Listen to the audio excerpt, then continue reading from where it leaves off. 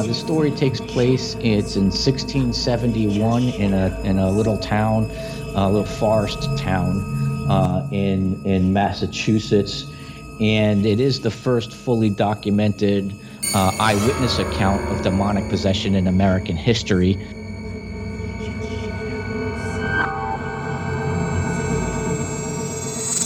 Hey everybody, and welcome to the Paranormal Portal Podcast. I'm your host, Brent Thomas. Thank you all for joining us, and special thank you goes out to all of you who continue to support the podcast and continue to spread the word.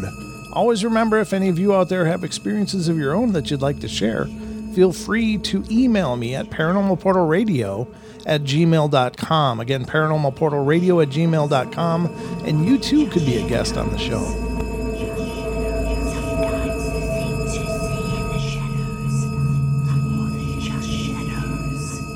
Today's show is going to be fascinating, and it's going to be an incredible journey, folks, because joining us, I have M.R. Gorga, who is an incredible author who's written a book called Demons Among Us, and it's an incredible look into an amazing historical demonic situation in pre-Salem witch trial America. And so we're going to get into that and so much more. Welcome to the show, M.R. Thank you so much for coming on. Hi, Brent. Thanks for having me. Glad to be here. Oh, it's absolutely my pleasure, and I'm so thrilled that you wanted to come on the show. This is a different kind of episode than what we've done much of, but I love having an opportunity to talk with you and to discuss your work. Could you just give everybody an idea of what Demons Among Us is? Sure. Well, Demons Among Us is really a peer behind the veil of the paranormal. I like to say it like it just rips the veil of the paranormal to expose those things, evil things that operate behind the scenes.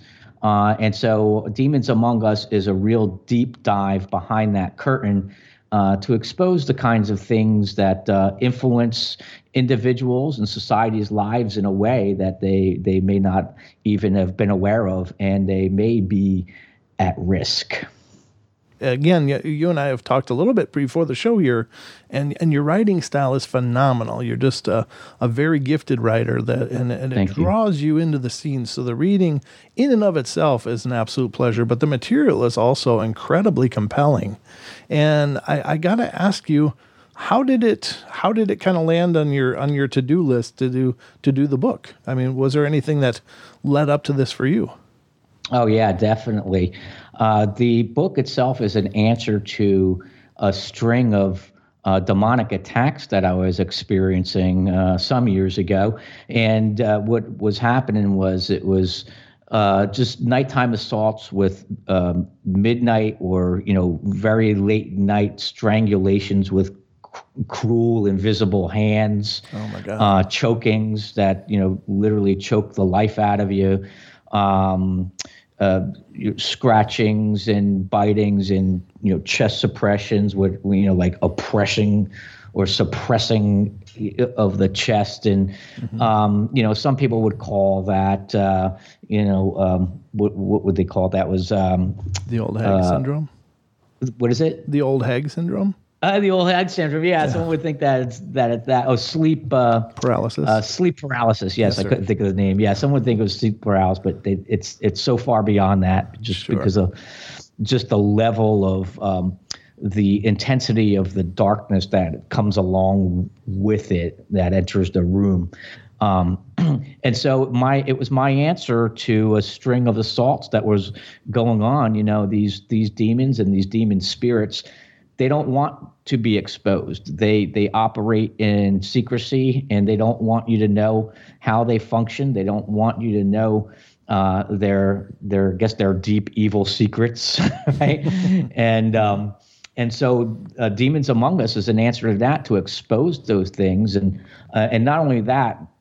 At the time, it wasn't only me, but it was numerous people in my circle. For many years I functioned as a prayer leader at church in the ministry, and at the end of the meeting, I asked people if they were experiencing these types of things, and we were all kind of like standing in a circle, and then one by one, I see like one hand raised like reluctantly, and then all these other hands started to rise.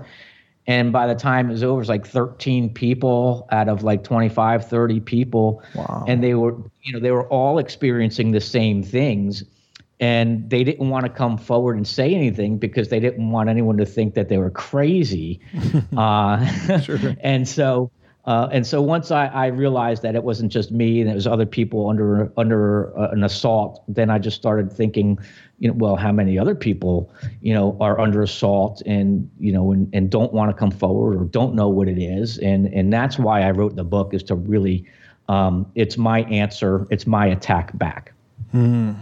Oh, it's brilliant. And I have to really agree with you. And this is something that I think is very true about demonic attacks, is that they're not in your face. They're not waving banners saying, I'm a demon, I'm coming to bug you, and make themselves known. In fact, it occurs to me that they don't want to be acknowledged. They don't want you to realize what is going on to you until once you do realize, it's way late in the game. Like, they've already been at this for quite a long time, with oppression, with the old black cloud over people's heads, and, That's right. and that mood that just never lifts, and That's right. that feeling of darkness and hopelessness that surrounds these people, that they want to isolate people, like any abusive relationship, that whole isolation thing, and to take you away from things that give you strength and make you strong. And then by the time you acknowledge it, you've got a fight on your hands. Yeah, and that's true. And the middle section of the book is all about that, and it's about the spirits, or the evil spirits that operate in the lives of people and throughout society. We'll call these spirits, biblically speaking, they're called principalities, meaning that they have rule over certain areas, and they have rule in people's lives. And we often tend to think, look at them as not what their name is, like you're Brent and I'm MR, but they're known more by how they function or what their role is. And that is, if we can look at it as depression as a spirit of depression, anger as a spirit of anger, anxiety as a spirit of anxiety, suicide as a spirit of suicide, and so on. Lust is a spirit of lust, or pornea, or pornography. And so you have all of these evil spirits operating in society and influencing individual lives in ways that they might not have known they're actually spirits that they're grappling with. Right. And with our Western sensibilities and stuff, we often don't acknowledge that there is a spirit, to things. I mean, we're conditioned to, think pharmacologically and medicinally and medically, and it's kind of become, I don't know, almost what's the word I'm looking for? Like a whimsy to think about things in that regard anymore. But I think our ancestors knew this stuff, and they weren't just a bunch of simpletons. Like, they knew because they were not. They lived through so much, and we discard so much of that today. No, and it's funny because along the going through the material and the history that was needed to kind of bring up the first story in the book, which was the first fully documented eyewitness account of demonic possession in American history. I really had to go back to the founders of this nation, and I'm not talking like Washington. I'm talking before that in the went back from the 1620s to the 1650s and 70s, and so I had to research all of this stuff and all of this history, and these guys were brawny. They were coming to a land that was a howling wilderness. It was populated with dense forest, and which was inhabited by tribes of Indians. And these guys had to build out places to live in the middle of a forest. So these were, and these were not dumb people that came over. They founded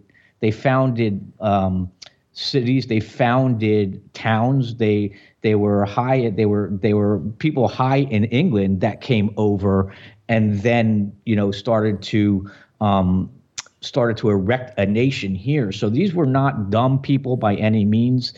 This nation was founded on the biblical principles, because that's why they came here in the first place, was to get away from the religious persecution they were suffering under England, being killed and beaten and whipped and tortured, because they would not believe the way the Queen wanted them to believe. And so it was these people came over to establish a place in the wilderness where they can worship God. And that was one of the sole reasons, and that's actually written in the Mayflower Compact. Wow. Yeah, these were robust characters. They weren't yes. They weren't just a bunch of low-educated worker bees. They were meant to set up communities and infrastructure and yeah. Right. And you're talking about Bradfords, and you're talking about, and you're talking about the Mathers, and you're talking about, all these people, Willard, who the preacher in the book, his father established Concord. So these were not simpletons by any means. Sure. In fact, in many ways, they were way wiser than we are today. Mm-hmm. Yeah, I think there's a lot of merit to that. In fact, I find it, and this is a little bit of a splintering off from our path a little bit, but I find it interesting that even now in our modern age, we're re-exploring those old wisdoms of our ancestors, such as natural remedies and stuff. And now now they're trying to trademark and patent those things so they can put a label on it and put it on the shelves.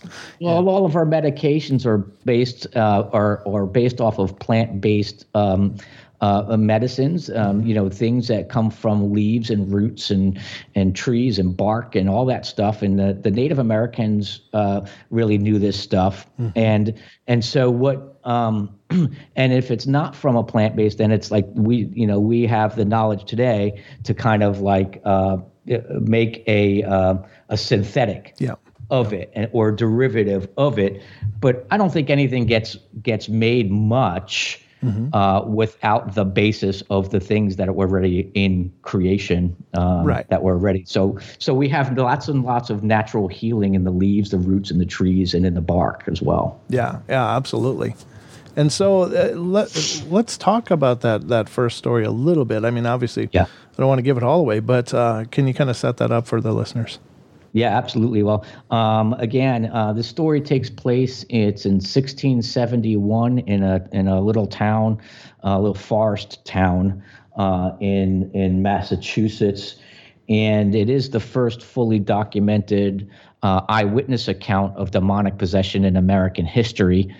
It takes place between a minister at the town. A young guy. He was 25 when he became the minister of the town, and this happened at about when he was like 30, in his 30s. And this happened with his 16-year-old live-in maidservant or maid, and it was one of his congregants. So what happened is that she was, for some reason, went to live with the man, or the Reverend Samuel Willard. Her father, I mean, at the time it was a practice that to give over the children to the minister in exchange for him to teach her how to read and to write. And for some reason, we don't know exactly why, that her father had did this, because it's not clear. After all the research, I still can't figure it out. But it may have been social or some customary thing I don't know of at that time.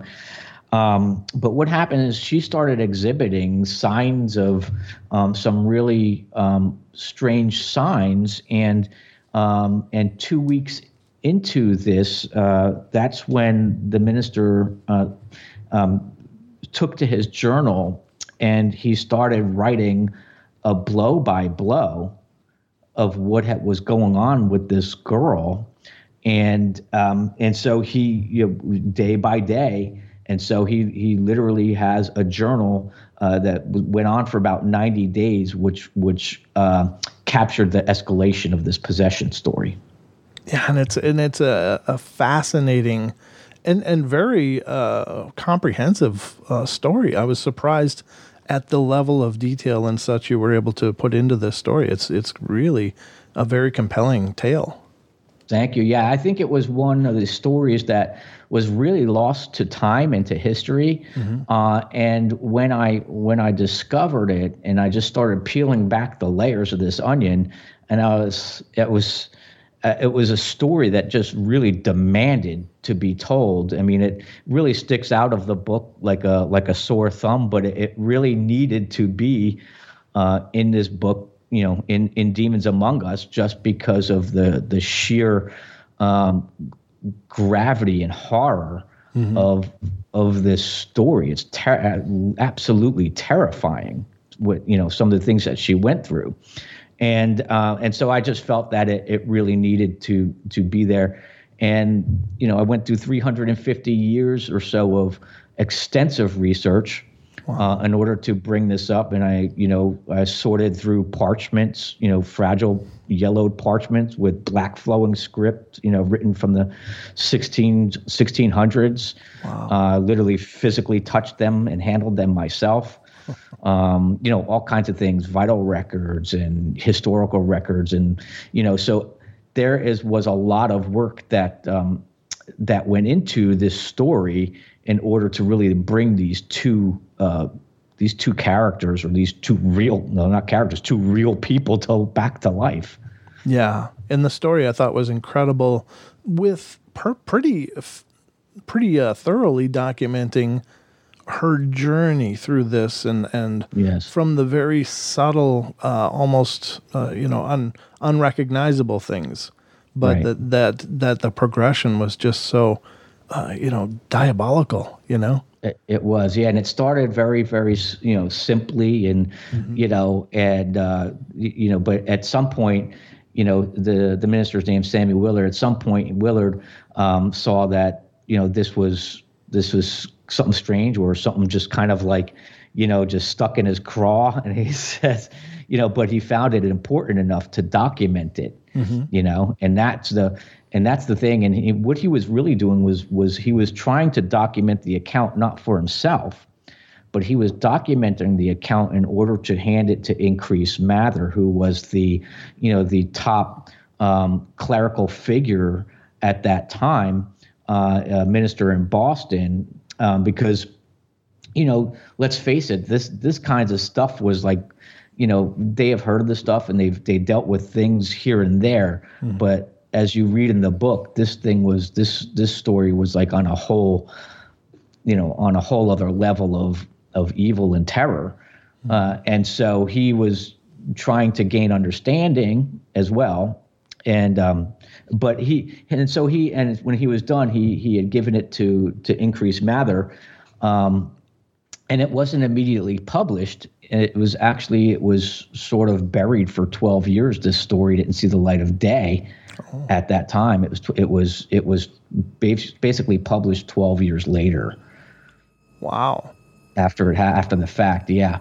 But some of the things, and you've read them in the book, are just so completely terrifying. These terrifying seizurous afflictions. The curling back of her tongue. It was just for days on end, and just these crippling things. And was she in league with the devil? 12-year-old kid killed his grandparents. He was on one of these medications. Sure. And so he kept saying, I just kept hearing this voice saying, kill, kill, kill, kill, kill, kill, kill.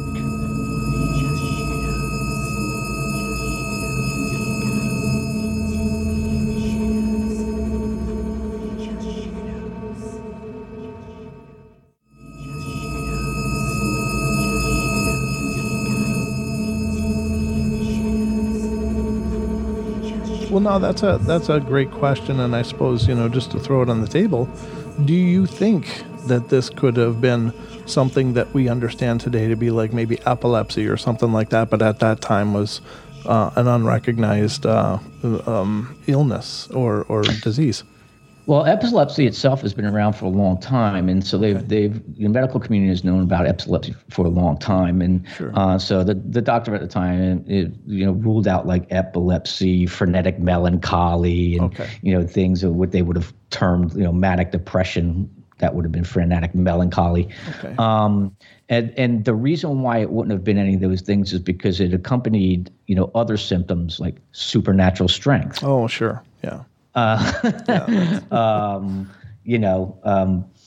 Being able to remain in like one position for days, that just like, so it's just, and of course I don't want to give away the end, but sure, speaking in other voices and everything like that. So, those don't typically accompany a seizure attack or an epileptic fit.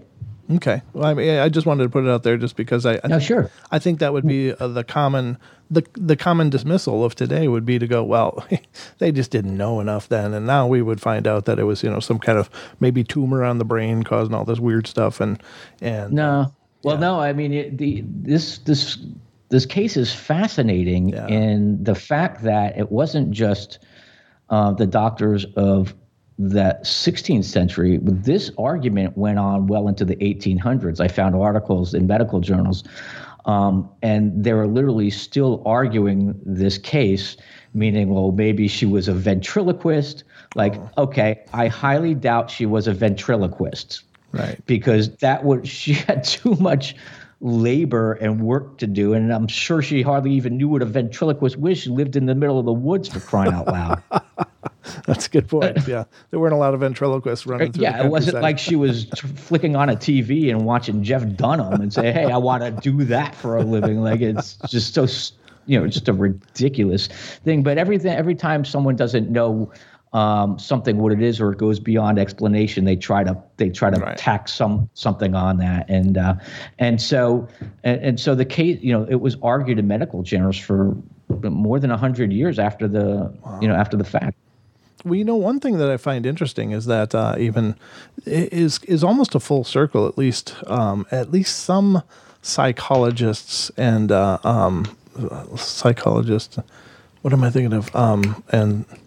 And counselors of the sort, doctors, there are a few out there that are absolutely acknowledging that possession is a thing, and I found that absolutely fascinating, because I would think it'd be career suicide for any professional to actually give that an acknowledgement. But I've read several articles where.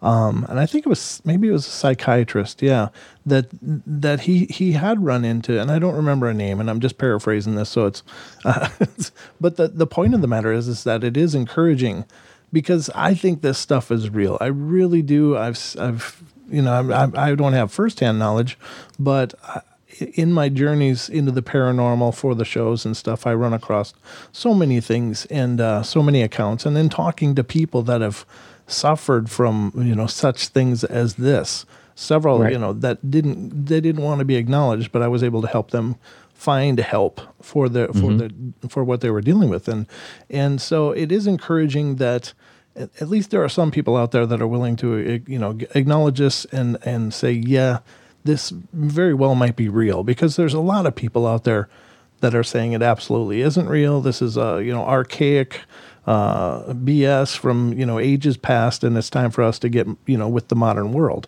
But I don't think we can go ahead without acknowledging where we've been, and the wisdom of our forebears, I think, is important. Well, I think it's way past time. Yeah, that they've started recognizing this, and I think for years, they've been misdiagnosing or diagnosing things that they don't understand, and trying to medicate these people with pharmaceuticals and opioids, and they're really trying to treat supernatural ailments with human inventions and by human means. Yep. And you can't treat a supernatural ailment or a supernatural entity with medicinal needs. Right. It's just, it's beyond, and since they don't understand it, they always want to try to put some kind of term on it or some sort of medical term on it. Sure. And, because let's face it, they have a career to uphold. Right. And they have to appear smart. Mm-hmm. And they have to appear that, God forbid, they say, we don't know what this is. Right. Right. Right. And so they have to slap something on it to try to make any kind of rational sense, because these things are so far beyond the natural sense, because they're supernatural beings. Yes. And so it's not going to make sense to a natural mind, because these are super intelligences. These are super beings. And you're not going to figure them out with a natural mind, and you're certainly not going to remedy them with a natural, with pharmaceutical means. Right. And I think, I've wondered that many times, and, very sadly, I've wondered how many asylums are, packed with not completely. I mean, that mental illness is a real thing. Right. Obviously. Yeah. I'm not saying it doesn't exist. Right. I'm just saying that there are, many people out there who have been misdiagnosed, and the situation very well could have been they are dealing with a spiritual force. Right. And I agree with you 100%, because because people, I think, just desperately hang on to their paradigm. They like their world to fit within the lines and to fit within the labels and to fit within the expectation. And there's a comfort in that. And I can't blame those people. I mean, that's admirable, and I can't fault them for that. But again, I think if you ignore this as a very real event that does surface in our world, and I'm sure the pharmacology is that, well, they're acting really strange, but if you give them enough of these pills, they just drool in the corner, and it seems to have subsided. You just compounded. You may basically just fed into the demon's work. Because we've talked earlier about the role and function of demons. Mm-hmm. Pharmakoi is another one, and that pharmakoi. The reason why I say pharmakoi is because that's the Greek word for sorceries. And in the book, I tie these things in from culture, from the mystical religious use of pharmaceuticals or opioids, meaning the poppy. It's the poppy that links a lot of the opioids from today's pharmaceuticals to what they were used in the past to hear voices, religious in religious ceremony and ritual. Oh. And so then they would hear these voices. Why? Because the voices are real. So what happens is this opioid or the poppy or the heroin or whatever, however it was ingested, whether by fume or they made tablets, so they made tablets or smoked. However, these religious incantations, whatever the use was, they would hear voices, and then they would tell the people what the voices are saying or whatever, right? Mm-hmm. And because they really were hearing voices, because these things break down the protective spiritual layer in order to speak into the human psyche, into the human conscious, or into the human mind. And in the middle of the book, I talk about these things where people who were prescribed some of these medications, Zoloft or such, there's instances in the book where, say, one 12-year-old kid killed his grandparents. He was on one of these medications, sure. And so he kept saying, I just kept hearing this voice saying, kill, kill, kill, kill, kill, kill, kill, like machine gun fire. He goes, and the only way to make this stop was to do what these things were commanding me to do. See, this guy was taking this form, the derivative of poppy, breaks down the protective barrier, spiritual barrier, and he has no protection. And so he's taking these things and, prescribed by doctors, thinking that they're doing this guy, helping this kid out. Right. Meanwhile, if they've broken down the protective layer, he's hearing the voice of demons, and he told him to kill, and he did. Oh, wow. So that's a story in the middle section of the book. Man. That's a phenomenal point, and I'm actually really surprised that you brought that up, because I had heard about such things growing up. I kind of grew up in an esoteric tradition, and that was always brought up, is that, by taking substances, you are creating holes in your aura, so to speak. Yeah, doorways, yeah, exactly. Yeah. And I was always warned about, drinking too much, or, being around chemicals and stuff, because there are dark things that will linger there and wait and watch. And, these things have nothing but time. So to spend a decade or so just watching and waiting, and that's then true. Boom, that's true. That's why they can do things so subtly over time, is because these are eternal beings. These are eternal spirits. And I guess we should just talk. We should talk about like what these demons actually are. Please. Yeah. So first of all, these demons, they're eternal beings, and what I mean by that, these are fallen angels. And they because of Lucifer, who was the head angel, he led a rebellion in heaven. What he wanted to do was he wanted to dethrone God, and he wanted to become and sit on the throne as God. And so he put this plan into place, and he gathered a third of the angels to his cause. We don't know how many that is, but it could be in the billions and billions, right? And so, and because of this war and because of this rebellion, the Bible says the devil and his angels were cast out of heaven, and they're cast to the earth and into the cosmos. And so now we have these eternal beings with supernatural powers and supernatural wisdom and supernatural strength, who are a fallen creation, operated and functioning in the world around us with malice, deep malice towards mankind. And let's talk about Lucifer for a second. Sure.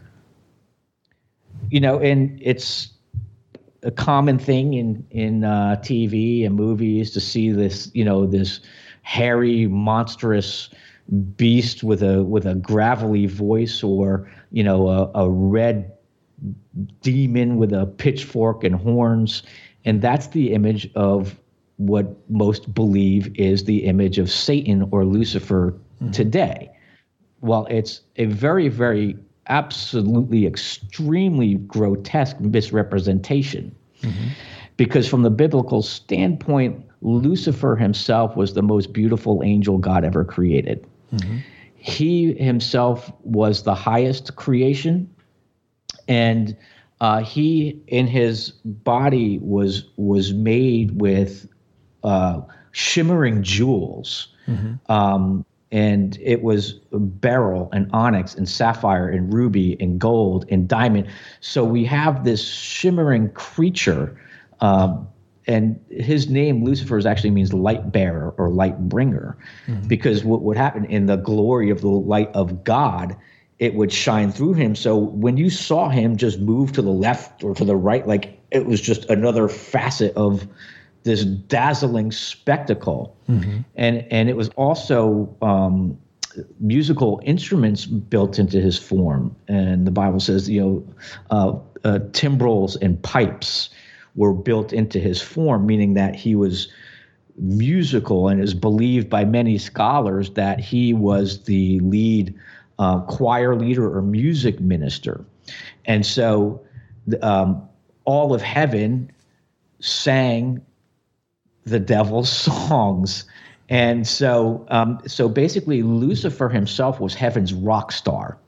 He sat above the throne of God because he was like a protecting, a covering cherub, meaning that he was like the closest you can get to God is where he was. right? Now, God himself is a very frightening entity. The throne is filled with thunderings and lightnings and roaring and, crazy creatures. And, so to be in that presence is an amazing thing. Mm-hmm. So here we have the most beautiful, most intellectual, most wise, most musical, most most charming and most brilliant, beautiful being in all of heaven. Mm-hmm. And he gets cast out because he's vain, because of his vanity, and because there was sin, the Bible says, found in him, and it was the sin of pride and vanity, and he himself wanted to be God, and because of that, fallen and taken a third of the angels with them. They didn't lose their powers; they lost their home. Mm-hmm. And so it's not the grotesque form that you see. He doesn't speak with a gravelly, hoarse voice and walk around with a pitchfork and horns and say, "Oh, I'm the devil."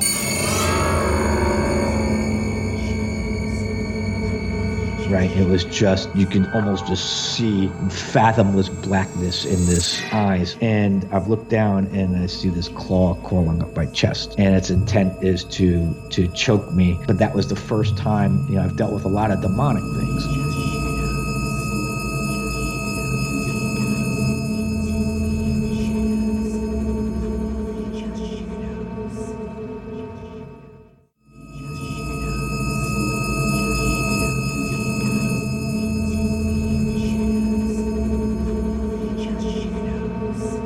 Do you think, as we think about that grotesque version that's often portrayed, do you think that could be how people have interpreted his fall and fall from grace, and that the anger and all of that darkness kind of consumed him and created this beastly representation instead?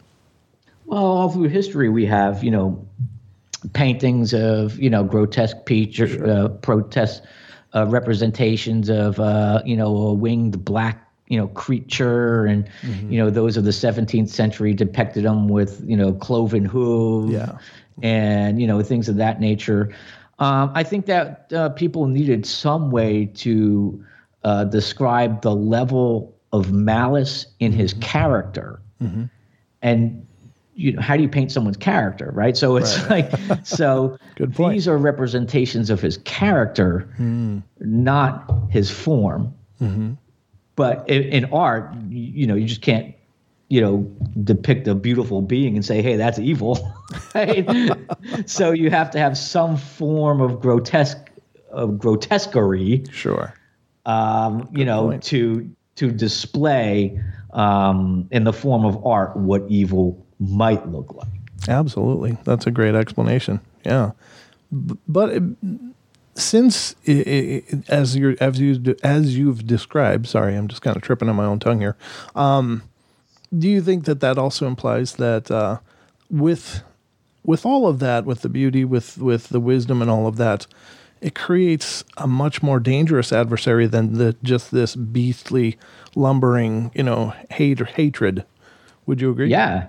100%, because the representations, let's face it, I mean, it's so comical. How can you believe in such a thing, right? So It's like, okay, well, that's crazy to believe in this hairy horned, thing, right? Right. But it makes it, but that just makes it all the more subtle and crafty and cunning, is because he's not going to come at you looking like that. Right. It's going to be in the form of temptations of things that you like, things that are, and things that are beautiful. Even in the Garden of Eden, he tempts Eve with the fruit. It wasn't an apple. It was the fruit of the tree of the knowledge of good and evil. Mm-hmm. And so he says, basically like, if you take of this, you'll be like God, knowing good and evil. And so Eve says, well, we're not supposed to touch it. We're not even supposed to look at it. Mm-hmm. Right? Right. She was wrong in the look at part, but she just kind of took it over the top. And he says, well, he knows that when you taste of it, you'll be like God, knowing both good and evil. And it says when she saw that the fruit was pleasing to the eye, it was nice looking and it was shiny, right? Yeah. And delectable looking enough, to eat. She took from it and she ate, and that's, and biblically speaking, that's how sin entered the world. And through that moment, that she yielded to the devil's charms. Sure. Yeah. Yeah, it's absolutely fascinating. Now, in your own experiences, you had dealt with something obviously very dark, and it had targeted you and several others. What did you do then upon having this realization? How did you get rid of it? What happened that you were able to put that behind you? Well, let's talk about some of the situations first, and then we'll talk about some, like what the answer is and how to get rid of these things. And I'm trying to think where to start. Sure.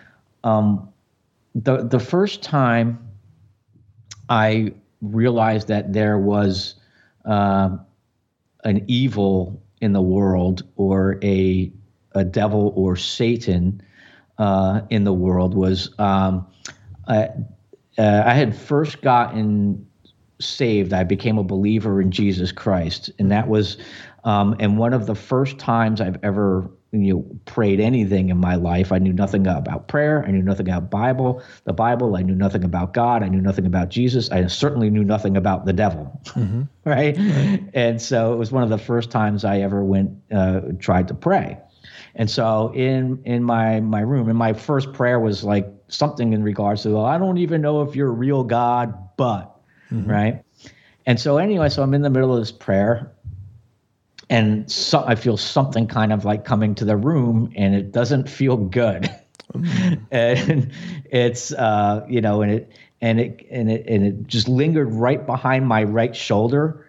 And so I didn't want to look back because I could sense it was something evil. Right. And then I scrunched my shoulder up to kind of like, just sort of like, just to kind of get away kind of thing, Right. Yeah, absolutely.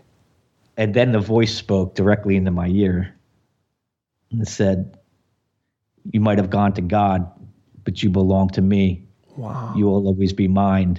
I will never let you go." Oh, wow. And it was clear as day. I was not on drugs. I was not drunk. I was not on opioids. As sober could be.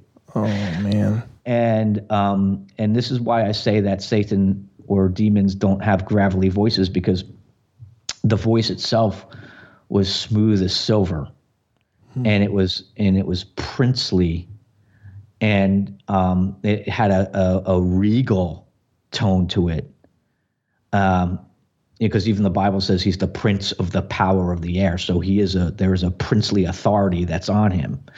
And so, but underneath that princely tone was a cunning evil. You could sense the cunningness. That's the only way a cunning evil underneath it. And so that was the first time I heard the voice of the demonic. If it was the devil, I don't know. But I certainly know it was, a demon spirit.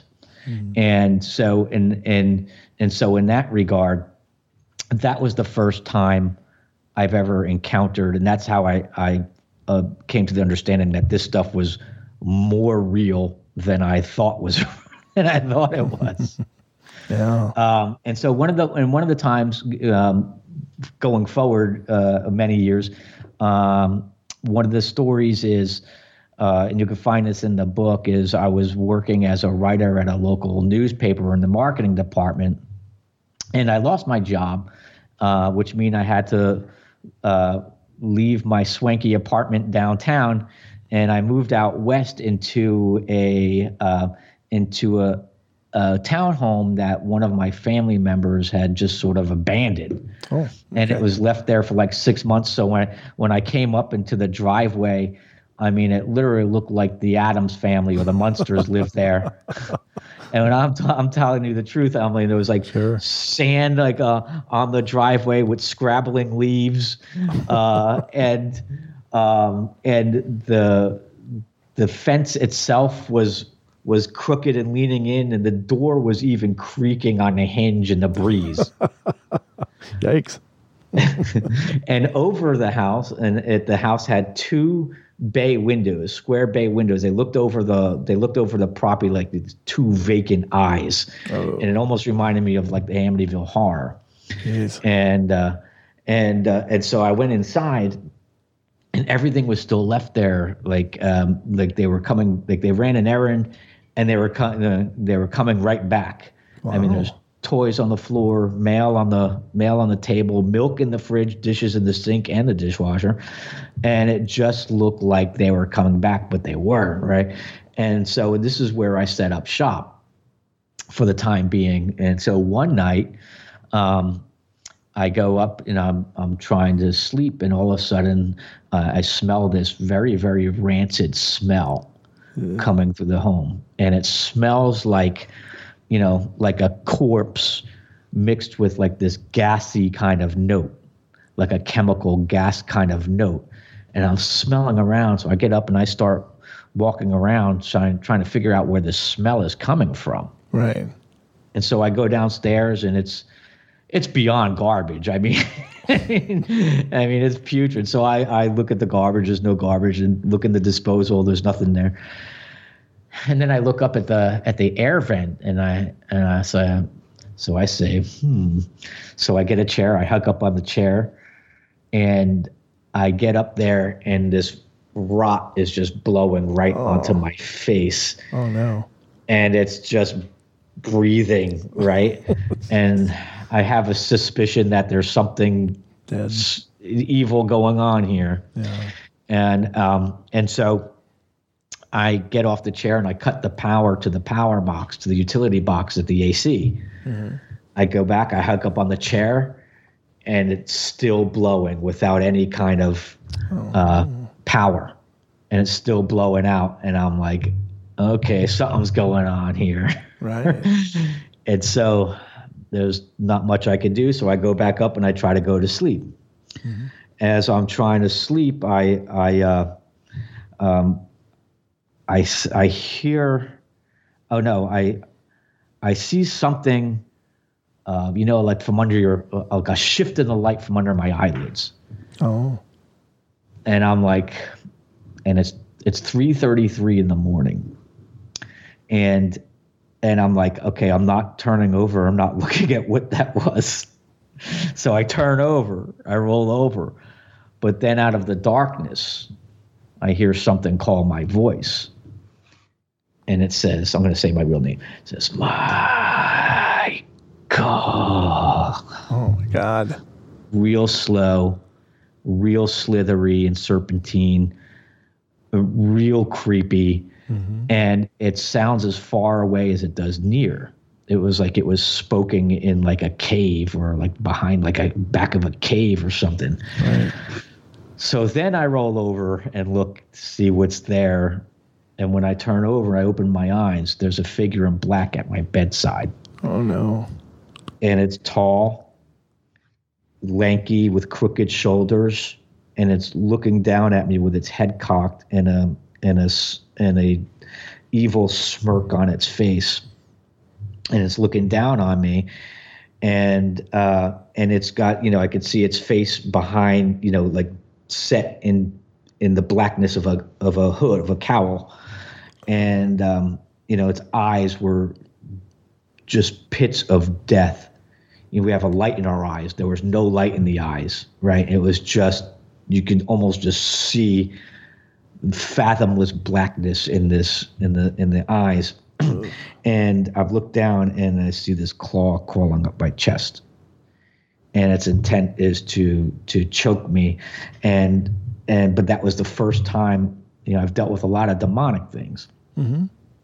But that was the first time the spiritual became physical and touched me in a physical form as real as you touch anybody else. Right? And so it was wild, because this thing was as much as it was spiritual, it was physical. So it was 3D. The form was 3D, Wow. But towards the bottom, you could see like through its gown. And its gown was not like rags or anything like that. The gown was actually like going towards the bottom. It was like slivers of rectangular strips that were in layers. Oh. And the deeper the layer, the blacker it was. So it was like ash gray up front, and then it just got blacker and blacker, and it was moving like it was underwater. So there was like this watery flow to these things. And so that was the most terrifying moment I've ever had with a spiritual entity or a demon spirit. Mm-hmm. And now we'll talk about how we get rid of it, because this thing was absolutely terrifying. They come with paralyzing fear. Sure. They take your breath away so you can't call out. Mm-hmm. And it comes also with this deep disdain. It had this hatred that you can feel not only on my body, mm-hmm. but burning through my body like hot tar. Wow. And so it was this absolutely terrifying moment, and the clock was flashing 3:33, 3:33, 3:33. So I have this black figure, I have the clock flashing in red in the room, and this thing about to strangle me to death. Oh God. So when I finally was able to catch my breath, I call out to Jesus, because Jesus is the only one with the more powerful than all of these demon spirits to drive out. Jesus says, I give you power to trample on snakes and scorpions and all the power of the enemy. Mm-hmm. So it's only in his name and in his name alone that these entities flee. So what happens is I call out on the name of Jesus, and it just sort of like vanished away like a smoke folding into itself. Wow. It was really, really strange, and almost like drops of mist kind of like disappearing. Mm-hmm. And that was it, but you can't just use Jesus' name like it's a lucky rabbit foot. You have to be a believer or a follower. Yeah. Otherwise, you run the risk of getting your ass kicked by demons, because that's, a story in the Bible. Mm-hmm. Talks about someone who did that, and they said, Jesus I know, and Paul I know, but who are you? Right. Yeah. And then they just decided, went and tore this man to shreds. So, but yeah, that's the story, one of the stories, and that's how you have victory over these beings. Wow. Well, that's cool. I'm glad you were able to push that kind of darkness away. I mean, that's absolutely terrifying, and it is the stuff of nightmares, but yeah, you're absolutely right. Wow. That's so, it just makes me shudder to think about what that was like. Yeah. Oof. Well, it was terrifying. There's no other, there's no other word for it, really. I mean, there's no way to really convey the stark terror. Yeah. Absolutely. But it's, and so that's a story in the book. Well, I think it's a fantastic book. And can you take a couple minutes and let people know how to get a copy of this book, where they can find it? Yeah, right now you can get it on Amazon, and I just changed it to my Black Friday holiday pricing. Perfect. I've never, since I published it, have brought down the print price. Mm-hmm. I've taken down the print price from $17 to $14 and 80 something cents. And I've also reduced the digital version to $3.99. It's my holiday pricing. Mm-hmm. It's not going to last long. So if anybody listening wants to get Demons Among Us, shocking real life stories from the paranormal at my holiday rates, jump on it now, because it's going away right after the holidays. Fantastic. And MR, do you have a website that you direct all this through, or? Well, you can reach me on social media. Okay, perfect. this website I haven't put together yet, but Sure. But you could reach out to me at I'm on Facebook at Mr. Gorga, and I'm on Instagram at m.r.gorga. People seem to tend to like sending me DMs and stuff, so I haven't really had the need so far for a website. If people can kind of communicate back and forth with me and me with them, that's how I like to do it with the audience. I can't thank you enough for coming on the show. It's been absolutely thrilling and a fantastic journey, not only into our deep past, but into the present as well, with a lot of great insights and pieces of advice. So thank you so much. Well, thanks for having me. I had a great time. Well, absolutely perfect. Well, have to get you back on to discuss more of this, because I think knowledge of the demonic is important, because you have to know this enemy that you're dealing with. And I think everybody that walks the face of the earth runs the risk of maybe having to deal with this. So it's always good to know thy enemy. You have to know your enemy. Like, was the Chinese Sao, what was the author? The Sun Tzu? Sun Tzu? Yeah, something like yep. That was it. Yep, yes, absolutely. All right, brother. Well, thank you so much for making the time today and coming on. Appreciate you having me on. This is a great time.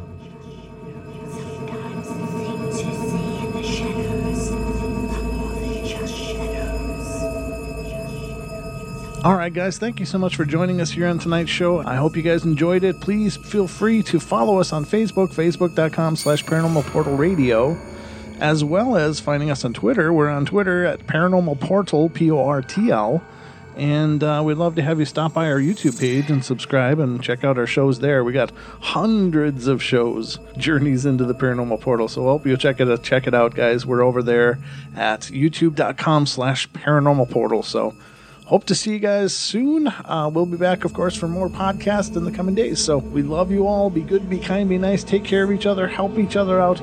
Find the magic in every day. And remember to laugh as much as you can.